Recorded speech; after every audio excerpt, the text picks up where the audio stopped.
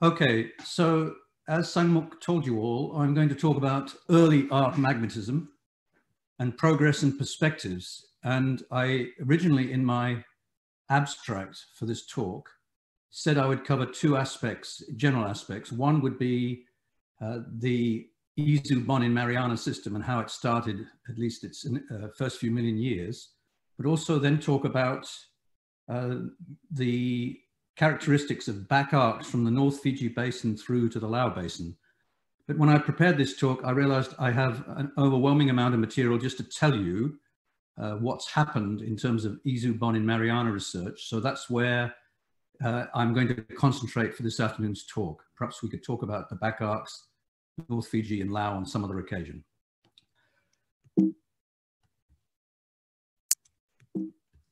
How do I do the next slide? Oh, here we go. All right, so because this is an interridge seminar, I thought I would emphasize the seafloor spreading aspect of the early arc systems. And the cartoons on the left are an attempt by Osamu Ishizuka and colleagues in a paper in Elements to compare the Isu-Bonin-Mariana forearc, what you can observe from submersibles and dredging that's currently exposed on the trench wall of the Isu-Bonin system, and comparing that with the classic Troodos and Samael ophiolites. And of course, the analogy is being drawn here by Ishizuka-san, that much of the classic stratigraphy of ophiolites is mimicked by the earliest stages of development of the Isu-Bonin-Mariana arc system. So seafloor spreading, of course, is well known. It's supposed to be oceanic crust or representative of it. And ophiolites have been a critical example, field example, of what people perceive to be the results of seafloor spreading. And for a long time, ophiolites were really not understood. Then they became equated with processes at big mid-ocean ridges. And then a paper in the 70s by Miyashiro-san suggested heretically that maybe Troodos wasn't developed at a mid-ocean ridge. It was developed in an island arc setting. And I say heretical because his paper received a lot of comment. And the main objections were primarily that, well, we don't see tensional systems in arcs. We don't see sheeted dike systems. We don't see single isolated stratovolcanoes in the Troodos. Where is the apron of debris from isolated stratovolcanoes in Troodos that one might expect, and so on. So that was a common view that, well, it's a minority of people that thought something like the Troodos was made in an island arc. But that hypothesis was subsequently developed by many workers. I've just mentioned Julian Pearce, Bob Stern, Schoenblumer, and so on and so on. So it's now become accepted that the majority of ophiolites we can visit are, in fact, made probably in an island arc setting or an arc system setting. And this is the paper that cartoon on the left is drawn from in Elements. And I will attempt to give you lots of references to the material that I'm showing you, so that, for example, you may not want to write it down now, but you could look at the recording of this talk and obtain all the references that I'm using to convince yourself that's the material that I'm talking about. And if you wanted to know something about the history of thought from ophiolites to subduction zones, we wrote a paper which was published in a special issue of Oceanography about the 50th anniversary of scientific ocean drilling a couple of years ago. So here is an example of a cross-section of an island arc system. And the point I wanted to make about this is that not all these elements are necessarily present in any one arc, that this is a system that developed to the point where we can see it now with a volcanic front indicated by the arrow, and reference to the volcanic front. And this is an important point I want to make. We recognize places that are called forearc, in front, trenchward of the volcanic front, rear arc, rearward, away from the trench from the volcanic front, and back arc basins when they're developed. Without the presence of a volcanic front, none of these terms make any sense really. Rear arc, forearc, back arc, the axis, the chain of volcanoes that is closest to the trench that defines the limit of magmatism in a mature arc with respect to that trench defines the geometry of the system. So that's an important point I wanted to make. The history of IODP involvement in the Isu Bonin Mariana system commenced with the science plan, which has almost reached its end, the decade of drilling, and there were a variety of topics like the Earth Connections section, where subduction zone initiation, volatile cycling through subduction zones, and continental crust generation were an important target. So, as a result of the scientific imprimatur of respectability, a number of expeditions were executed in 2014, and some of the logic behind where the ship was taken to drill had been guided by various people and a lot of scientific interest in the initiation of subduction. But I just mentioned this paper by Bob Stern, which stimulated a lot of thought. Subduction initiation, spontaneous and induced. And Bob attempted to categorize the different kinds of island arcs that might develop in different tectonic systems.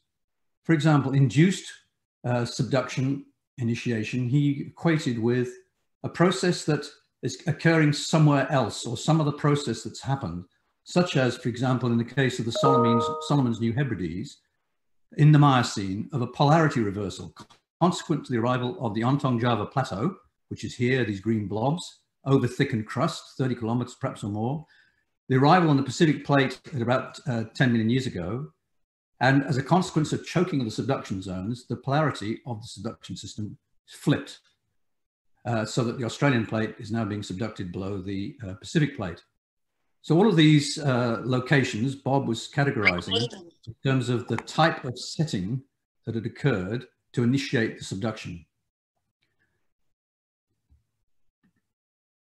As opposed to induced, Bob recognized spontaneous subduction, where, for example, although there are no Cenozoic examples, a collapse at a passive margin, that maybe you might think of this as the Atlantic margin of North America or South America, or it's their equivalents on the east side of the Atlantic. We do not have any examples of these. In the Western Pacific, it's been a long-held hypothesis, that a change of plate motions around 50 million years ago led to a cannibalization of a transform fault, here labeled T, so that what had formerly been a transform fault became, as a result of changes in plate motions, a subduction zone. And this is if you like, a guiding model that many people have come to accept, that might have led to the rise of the Isu Bonin Mariana system. And I'll show you some more cartoons of how that might have occurred. There are others that Bob recognized, such as plume head, margin collapse. And there's another one that I wanted to show you that, well, perhaps we shouldn't pigeonhole as M members all these subduction zone systems. And the Western Pacific, the Isu Bonin Mariana system, clearly could be considered not as a simple conversion of a single transform fault into a subduction zone, but there was a pre-existing cluster of Mesozoic island arcs and perhaps older systems that triggered, in the case of changes in plate motions, for subduction to be taking place alongside the lighter buoyant crust. But this requires some prehistory to the arc. This is not a intra-oceanic transform fault that's been converted to subduction zone. It's neighboring a pre-existing set of relatively low density crust. And I think there may well be a case for saying that the Isu Bonin Mariana system was an example of this, and I'll show you some cartoons which perhaps give some credence to that idea. Now, in terms of plate motion changes, it's widely known, and here's a paper that I've referenced from Whittaker et al., that there was a major change in plate motions around 55 million years ago. Consequence, and since we're talking about the Western Pacific, consequent to the swallowing of the Pacific Izanagi Ridge along the east margin of Asia. That led to some drastic changes in plate motions, configured here by Whittaker et al., from something northwestwards as a result of extra slab drag and failure of the plate system to keep dragging the Pacific in one direction, to something more westerly. So this is not necessarily a change in event solely associated with the swallowing of the Pacific Izanagi Ridge, but also there were other things happening at the same time, like the more rapid separation of Australia from Antarctica, the harder collision of India with Asia, and so on. But nevertheless, it's agreed that something happened around 55 million years ago.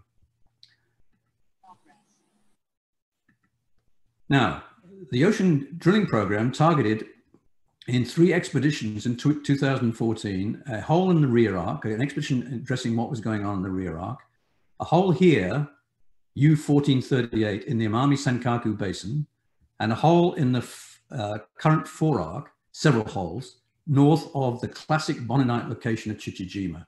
And of course, those pillar lavas that I showed you in the opening slide are from Chichijima.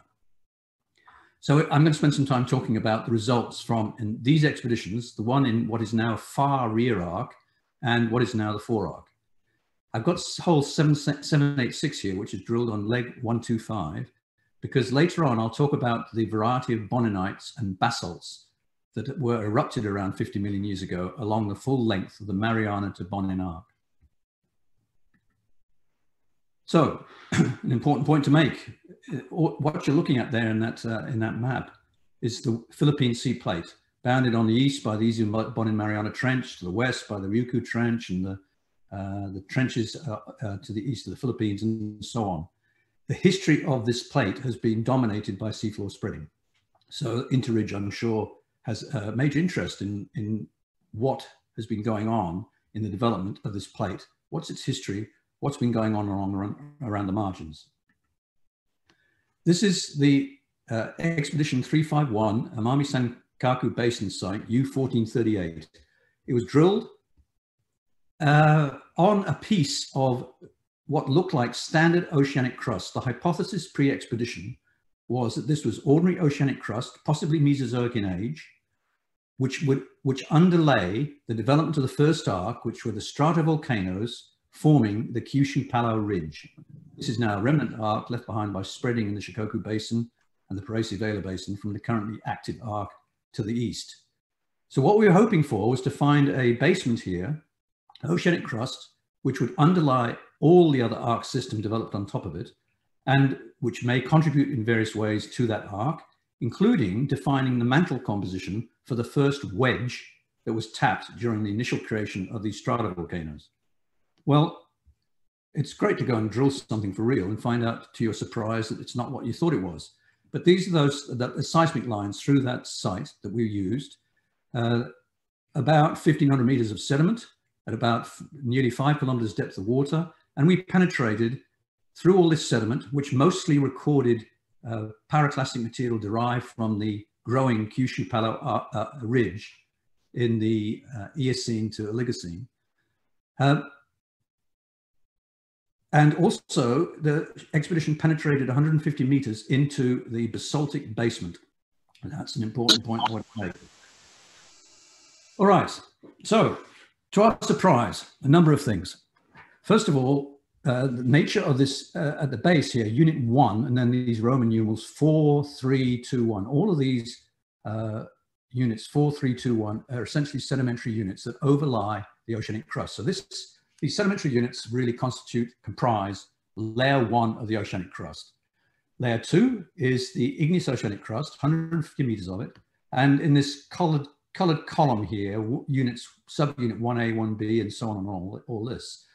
These are basaltic lava flows, sheet flows, pillar lavas, some interleaving sediments, so it wasn't a continuum of eruptive activity. And I've referred you here to 2 papers that have been published recently, one by He Li et al. In Nature Communications, and one by Yuki Kusano about the processes leading to the emplacement of these basalts in the early Izu Bonin Mariana system. The green dots represent the compositions of the magnesium numbers of clinopyroxene. You'll see that there are some very magnesium phenocrysts here, up to magnesium numbers of 94, 95. The orangey triangles are the plagioclase composition, the anorthite content. And the green squares through here are the bulk Mg numbers of the rocks. Unit 1A is probably being affected by seawater alteration, though many of the phenocrysts appear pristine and not altered, but the majority of this material is surprisingly fresh. Here on the right-hand side of the screen are some examples of thin sections of Unit 1 basalts. The mineralogy is of interest with respect in contrast to mid-ocean ridge basalts. For example, on the left-hand side, I have shown you some reflected light photomicrographs of spinel that are contained within some of the subunits of the Unit 1 basalt. And the key thing here is these are aluminium chrome-rich spinels zoned all the way through to magnetite compositions. So they are typically contained within olivine, and the other phenocrysts present, variably present, because some of these are very fine-grained rocks, so calling them phenocrysts is an exaggeration. But the other mineralogy, which is important, forstritic olivines, which in fact get up to forstrat 92, very calcic plagioclases, and aluminous clinopyroxenes with, as you saw earlier, magnesium numbers less than magnesium number 95. The crystallization order here, which is possible to determine because of trace element characteristics of these different phases, would be first spinel, followed by olivine, followed by plagioclase, followed by the clinopyroxene. There's nothing unusual about that crystallization sequence. What is unusual and rare in mid-ocean ridge basalts is the aluminous chrome-rich spinels. I'll show you some diagrams that will show you this. And also the preservation of clinopyroxene. Clinopyroxene is a rare phase in mid-ocean ridge basalts, so it's obviously important in the fractionation, the development, magma mixing, all the other processes that take place in the sub-ridge magma chambers. So we can come back to what that might mean in the case of the genesis of these Unit 1 basalts in a while. Now, the following expedition returned to the forearc of the Izu-Bonin system, north of Chichijima. Here's one of the many papers that have been published about the recovery of various rock types in the forearc. So we're some distance north of Chichijima, and across the schematic diagram would show you the stratigraphy which is inferred from these sites and which had been more or less constructed prior to this expedition. But the expedition recovered some beautiful samples, and these have been dated accurately. And what you're seeing here is a rock type called forearc basalt. And here are the boninites, which have been the classic early development of arc systems that have been recognized around the world. And for example, give an indication that in Troodos that maybe that ophiolite was erupted and placed in an island arc system. Many samples, an incredible amount of data have been generated from both expeditions, 351 and 352. And here are some photomicrographs of what has been called the forearc basalt. Now, just as an aside, and I'm not alone in this, I think calling, and the authors know about my views about this, calling these forearc basalts in the absence of a defining geography of the arc system at 51 million years ago is probably a mistake. It's a mistake to call any rock unit after a locality where the locality did not probably exist at the time that they were in place, or perhaps also a temporal name. For example, for what have been called forearc basalts in the case of the Izu-Bonin system have been recognized as some of the earliest products in Central America and in the Tonga or Vityaz arc. And there they've been called proto-arc basalts. The difficulty with this is that sooner or later you will discover this kind of basalt type somewhere other than the forearc or somewhere other than the proto-arc. So I think it's a mistake, but there it is, it's in the literature and we're going to be living with it for a while, yes. In the case of these forearc basalts, the mineralogy is similar, except they have not discovered any of these unusual aluminous chrome-rich spinels. Now, some trace element geochemistry with some references to mid-ocean ridge basalt types. At site 1438, Unit 1, this is a multi-element diagram, so the rare earth elements are embedded in here, and so some of the other immobile, fluid immobile incompatible elements. And some of the subunits, 1C, 1E. 1E is the most primitive, highest magnesium number with the exclusion of the 1A unit, which may have been altered by seawater. And here are some representative morbs from Hoffman, Gale et al., Revelo and McDonough, and so on. The point about these rare earth element patterns are they're up to an order of magnitude more depleted in light rare earths than any mid-ocean rich basalt type. So we know straight away that, that we're dealing with a basalt that's been derived from a more prior melt depleted source than the majority of the global mid-ocean ridge basalt system. So bear that in mind as we go on. Another point to make about this is there's not a sign of the archetypal subducted slab inputs to a source of an arc basalt. The blue and the this whatever color this is, these patterns have none of the spikes, depressions, nodum tantalum, or spikes in terms of thorium that one would see in an island arc basalt. So there's no indication of the orthodox type of slab input into some of these basalts from the base of Site 1438. By the way, I should have told you that the ages of these basalts are at Site 1438 are around 49 million years. The ages of the 4 arc basalts recovered by Expedition 352 are around 51 million years. So the Site 1438 materials are definitely younger by a couple of million years than those recovered from the 4 arc. So here's another way of looking at, well, here's a comparison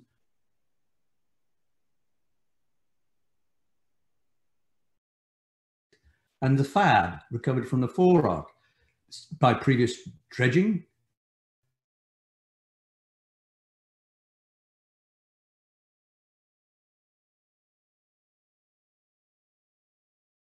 These guys, these basalt types from Site 1438 are more depleted in light rare earths than those from the 4 arc sites. Paper by Rosemary Hickey Vargas et al. In Geochemical Cosmic Chemical Active will give you all these data. Here are some enriched and depleted 4 arc basalt types which span the range from these sites on Expedition 352.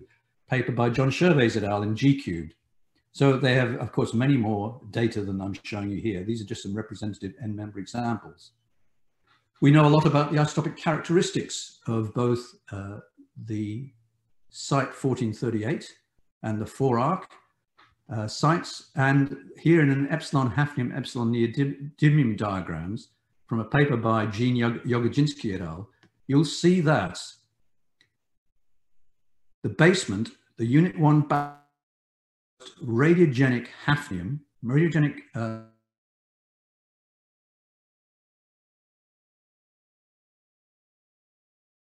4 arc basalts. What this requires is a source that's been depleted in the incompatible elements, hafnium relative to lutetium, for a long time, allowing you to build up the radiogenic hafnium. And we're talking several hundred million years. This is not a process that took place during the course of the generation of these basalts. We're talking in terms of rare earth element patterns and also the hafnium neodymium isotopes of something that's been derived from a highly depleted and long-term depleted mantle source. You notice these also from Unit 1 and the 4 arc all plot in the Indian field compared with the Pacific field, or the majority of them do. Here's a paper by Lee et al. On all of the Expedition 352 material.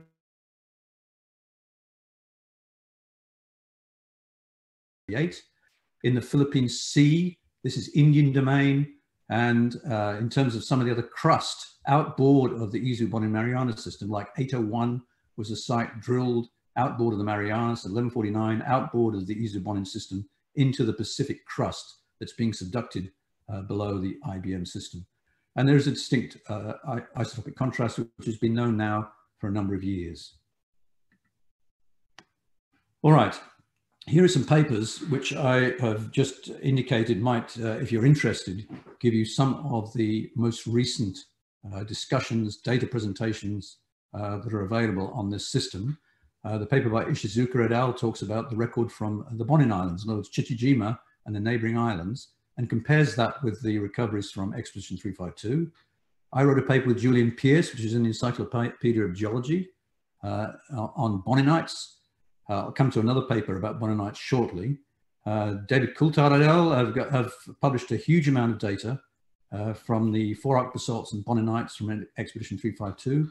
And a recent paper by Mary Jo Brownts et al. Has been looking at slab traces, volatiles, and oxidation during subduction initiation of much of the Expedition 352 materials. Now, I told you in the abstract that I would spend some time touting the usefulness of an approach developed by Hugh O'Neill, who's in the webinar. This paper called "The Smoothness and Shapes of Chondrite Normalized Rare Earth Element Patterns in Basalts." I urge you to start using this as a very useful tool for comparing large amounts of data and looking at rare earth element patterns. Hugh made various points in that paper, one of which is that we can precisely determine the abundances of all the rare earth elements very accurately. If you just look at patterns and say, oh, well, one's slightly enriched in light rare earths compared with another one, you're wasting a lot of the quantifiable information that's contained in those curves and lines. And mathematical approaches, because mathematicians love lines, they can tell you a lot about the curvature of curvature, in other words, sinusoidal systems and so on. So I'm going to show you shortly where do the global mid-ocean basalts fall, where do Expedition 351, Unit 1 basalts, where do the Four-Arc basalts fall, and on these kind of patterns. And you'll be able to see that there's distinct differences among these that are visible with this approach that Hugh developed, which are not so obvious when you just look at the patterns. Don't waste your data. Start turning it into quantifiable observations and comparability from one place to another. So the gray dots there are from the Jenner and O'Neill Global Mid-Ocean Basalt data set.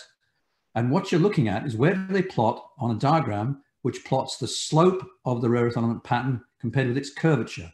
So down at this end, these gray dots, single samples, you're looking at the characteristic light rare earth element depleted relative to the medium and heavy of mid-ocean ridge basalts. The ones that plot up the top end of this array are the, if you like, enriched morb, which have light rare earth element enrichment. Boninites plot up here with kind of U-shaped patterns. Things that plot down here, these are data from Hawaii, the Kilauea tholiites. Signature of garnet, steep lanthanum ytterbium patterns, and quite clearly derived from a different source than those from mid-ocean ridges. Different source in a sense with a stable mineralogy at higher pressures, which is garnet. Now, all of this is quantifiable. And if you want to play games with comparing your data and how you can model this, a couple of PhD students and now postdocs of ours, staff members, have a paper in Mathematical Geosciences with an app which you can use to educate yourself in how to use these kind of diagrams. Now, here's just to show you, well, where did some of your favorite curves lie? Here's some examples of chondrite normalized rare earths, and I've exaggerated this, but this green dotted diamond-shaped decoration would be a simple curve, light rare earth element depleted. Here's a sinusoidal curve, light rare earth enriched, heavy rare earth element depleted. A kind of Hawaiian tholiite, but not really. And what do these look like on the lambda-lambda diagrams? Curvature, slope. Here's the curvature, here's the slope. Green dot, this is at the bottom end of the morb array. Here is something that's got the sigmoidal Hawaii-like pattern. Something that's a simple curve, brown, light rare earth enriched, if you like, an E-type morb. So you can do this for yourself. Now, to the meat of this argument and the usefulness of this approach. Here are the morb data array of Jenner and O'Neill. Here are the Unit 1 basalts in green. Here are all at that time, the Four-Arc basalts that we knew of, and all the data that's come from Expedition 352 has kind of confirmed that this occupation, this curvature slope space of what I've got on this diagram. The green dots don't plot in the same place as the red dots. Unequivocally, they are different. And the green dots are coming from a source. And in fact, the other advantage of this lambda approach is that the source must have a steeper slope and a steeper curvature. It would be offset to the left, and it's possible to quantify that, from the bottommost of these green dots. The source in the mantle of the Unit 1 basalts is out here. The source, sorry, let me go back. The source of the fab is off here. They're coming from different sources. At the period when these basalts were being generated at the order of 50 million years ago. All right, unequivocally different. Here's some other materials that I plotted on a lambda-lambda diagram. Here is the paper about Boninite series melts, a new classification approach by Valetich et al. In Journal Petrology. This is a paper published by Hert Lee and others describing the trace element geochemistry and the mineralogy of, for example, the spinels I showed you earlier from the early Isu-Bonin-Marionite development in Nature Communications. Green dots, Unit 1, red dots buried here, FAB, plus those from Expedition 352, these various blue squares, all plotting the same place. Sundry back arc basin basalts from the Philippine Sea Plate, West Philippine Basin, Shikoku, and so on. If you like them, and I know Hugh, for example, regards this as a nonsense, here are the typical N, D, and E-type morb from Gale et al. And the other dots, the lighter gray dots I have here, are from the Gale et al. Database. And you'll see there's extensive overlap between the Jenner and O'Neill and the Gale et al. Database. Here are boninites from various sources of information published in the Valetich et al. Paper. Here are the spoon-shaped patterns, the dish-shaped patterns of boninites. And again, light earth enrichment, light earth element depletion. Incidentally, the basalt types from the mid-ocean ridges that plot close to the FAB are basalts from along the Reykjanes Ridge, published by Bram Merton et al. So we do know of other places that have rare earth element patterns that look like FAB. Now you can indulge yourself and look at, for example, curvature, lambda 2, against curvature of curvature. And this is the sinusoidal area. Here the green dots, the red dots and blue dots are buried in here. And again, the Unit 1 basalts from site U1438, Expedition 351 are different, clearly separate from all of the FAB. What you're looking at here, this sort of higher lambda 3, is the stiffening. It's almost like a knee, just a simple leg, that there's a slope for the leg part, the thigh, and a slope for the shin part, and there isn't really a bend in the FABs. They tend to have a stiffer, knee-looking like rare earth element pattern. I've never seen that term used. We should adopt it. A knee pattern rather than a continuous curvature. That just shows you the merits of looking at the curvature of these chondrite normalized patterns. Okay, back to some mineralogy of the Unit 1. These are the spinel compositions. All these green dots are from Unit 1, and then some others that are in various units of the Unit 1 that occur in a moment. I'll show you crossing into different fields. The important point here is these Unit 1 spinels get to be more luminous than any spinels we've yet seen in mid-ocean ridge basalts. So buried up here, this square is spinel morbs from people published by, for example, by people like Harold Sigurdsson and John G. Schilling. And they're zoned all the way through from aluminous rich to chrome rich to magnetite up at the top here. Here are the spinels in mid-ocean ridge basalts. This red line is the maximum Mg number, chrome number of spinel in abyssal periddotites. The green dots are those from the Unit 1, and there's, as you see, zoned all the way out here through to magnetite. On a similar ferric Fe3 plus value versus magnesium number, and these guys tend to have some of the lowest ferric numbers of any spinel in any mid-ocean ridge basalt or any of these early arc basalts, probably reflecting a more reduced environment of generation than in the case of mid-ocean ridges. And just to cap it all off, if you like this, here's a titanium number. So this should be obliterated. It comes from previous diagrams. This is titanium weight percent against alumina. It's from Dima Kamenetsky. And you see these spinels cover the whole range. If you're a fan of tectonic environment inferred from spinel chemistry, be careful. This goes from arc, morb, oib, lips, all the way through to, well, magnetite. Now, I've told you these basalts come from a highly refractory, prior melt depleted source. One of the immediate questions one might turn to here is, how do you get this highly depleted mantle to melt? I mean, you told us earlier that there's no slab input, perhaps no water, no sign of excess barium or thorium or any other slab signatures.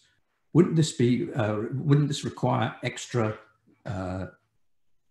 higher temperature of generation, since the solidus of a refractory peridotite ought to be a lot higher than a fertile prototype.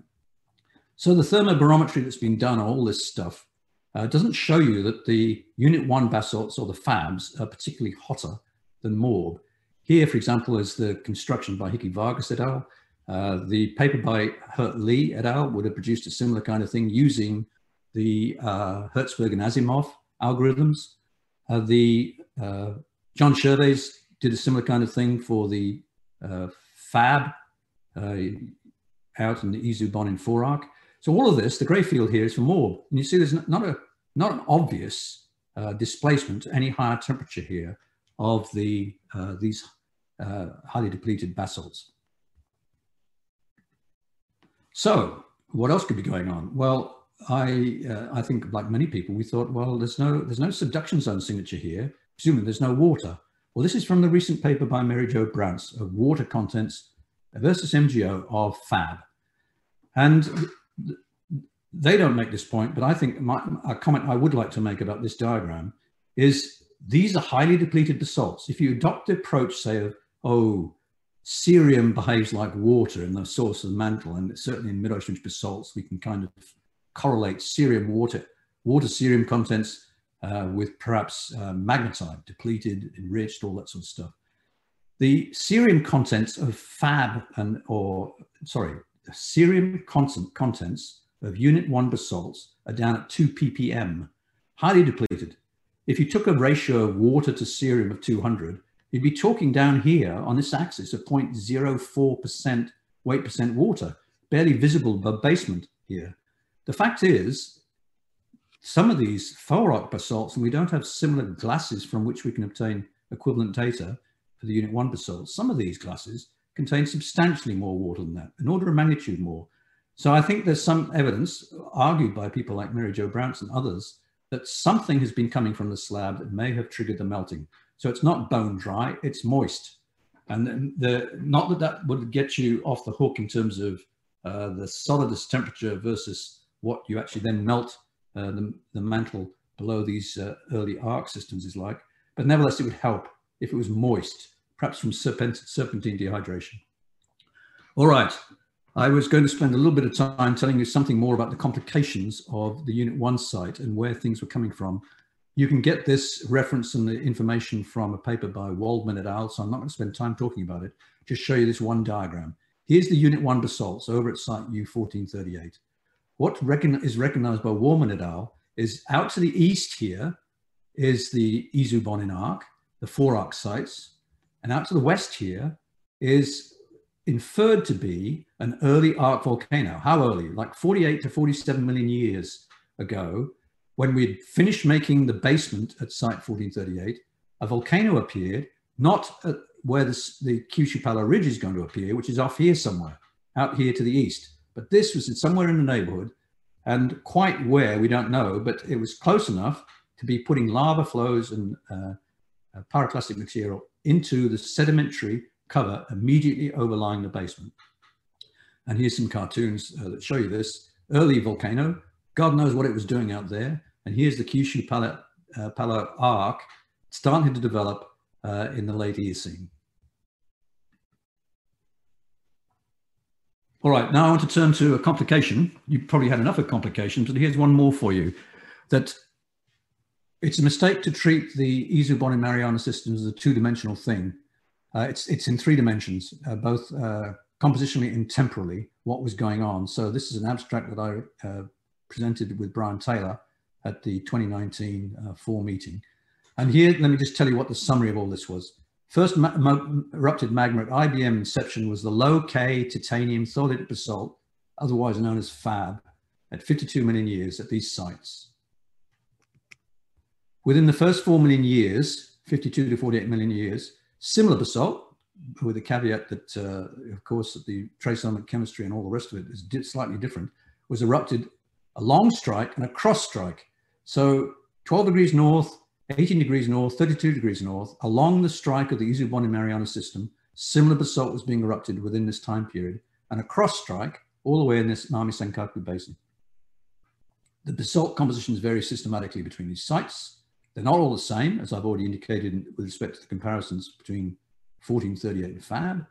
And after reconstruction of the relationships, what we think is that there's a long strike pre-Isu-Bonin mantle heterogeneity, which was established by the Mesozoic arc systems or some other process before the inception of the Isu-Bonin-Mariana arc.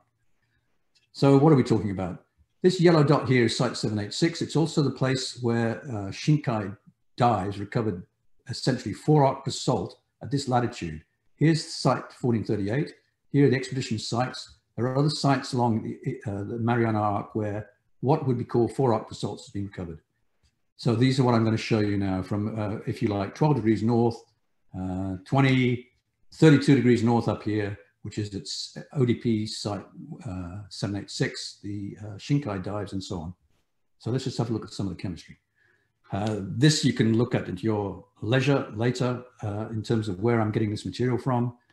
Here is the slope versus curvature lambda diagram. Green dots are the unit 1 basalts. All these blue dots here are the fab. I'm sorry I changed the color on you. These were red in previous diagrams. These guys, these red triangles, are from the 32 degrees north 4 arc. These are fab. These guys, the blue squares, are from down in the Marianas. And so the important point here is, to the north, the mantle source of these 4-arc basalts is changing, so that source material is changing. It's not all the same mantle at subduction inception. Skip that. Well, these are reverting now to 2D cross sections. These are from Mark Reagan et al.'s paper, timing paper in Earth and Planetary Science Letters. So just to show you what the orthodox view of what was happening at around 52 million years to in the early stages of the arc development. Something happened here. The transform fault converted into a suture zone where the sinking Pacific plate started apparently rolling back, upwelling a asthenosphere, no interaction except for becoming moist with the slab-derived fluid.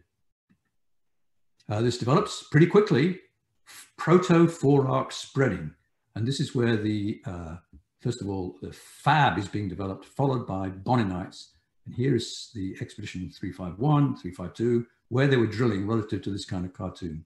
It's a two-dimensional view, but we should know that 351 sites were not originally adjacent across strike to 352 sites. Soon, let's just have a look at some of these cartoons. This is the old idea of Ueda and Ben Abraham, published in 1972, Cooler Pacific Ridge, which would now be called the Izanagi Pacific Ridge, conversion of this as a result of change plate motions of the Pacific plate relative to Asia, and cannibalization of that transform fault. This depicts an environment which is all truly oceanic, but we know that's not the case, although it's a great idea. Maria Seaton et al. Have a recent version of what was going on along this East Asian margin with the swallowing of the Pacific Izanagi Ridge. That's 60 million years ago. 50 million years ago, once the ridge becomes swallowed below East Asia, the plate motion of the Pacific changes, and you'll see here what they've depicted as some kind of transform fault boundary gets converted into a subduction zone. Except this area here is a whole group of Mesozoic arcs. That idea was developed further by Serge Lallemand and colleagues, and you can look at that paper and see, well, here's the Izanagi Pacific Ridge, some kind of transform boundary down to an extension of that ridge, and conversion of this into the Isu-Bonin-Mariana subduction system.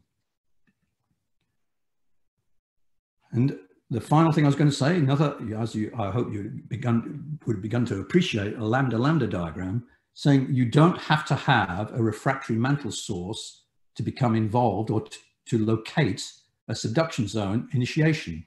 For example, here, the green dots from the Unit 1 basalts, blue dots, fab.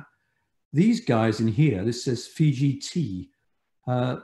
This is Todd et al.'s paper and data from the Vityaz arc inception. And these guys, they're different from the blue and the green, and they do not come from as depleted sources in the case of the inception of the Vityaz arc 50 million years ago as those from the Isu-Bonin-Mariana system. Same would be true of Central America. So it's the case in Isu-Bonin-Mariana that we had highly depleted sources involved, but I don't think that's a requirement for locating where a subduction zone might develop. All right, so these are the main points I've been trying to make in this talk. Ultra-refractory mantle sources lacking archetypal subduction inputs were melted during the early stages of isobonin convergent margin development. These sources don't seem to be required for establishment of subduction zones, for example, Central America or Vityaz. Transition from a dispersed extensional regime to a focused trench parallel chain of stratovolcanoes, which defines the arc, fore-arc, rear arc, back arc geometry, occurred within a few million years of subduction initiation. In other words, this is the Kyushu Palo Ridge. It doesn't take long to focus the magmatism along one locus compared with its dispersed environment initially. And pre-isobonin upper mantle heterogeneity is manifest in the earliest high isobonin magmatic compositions.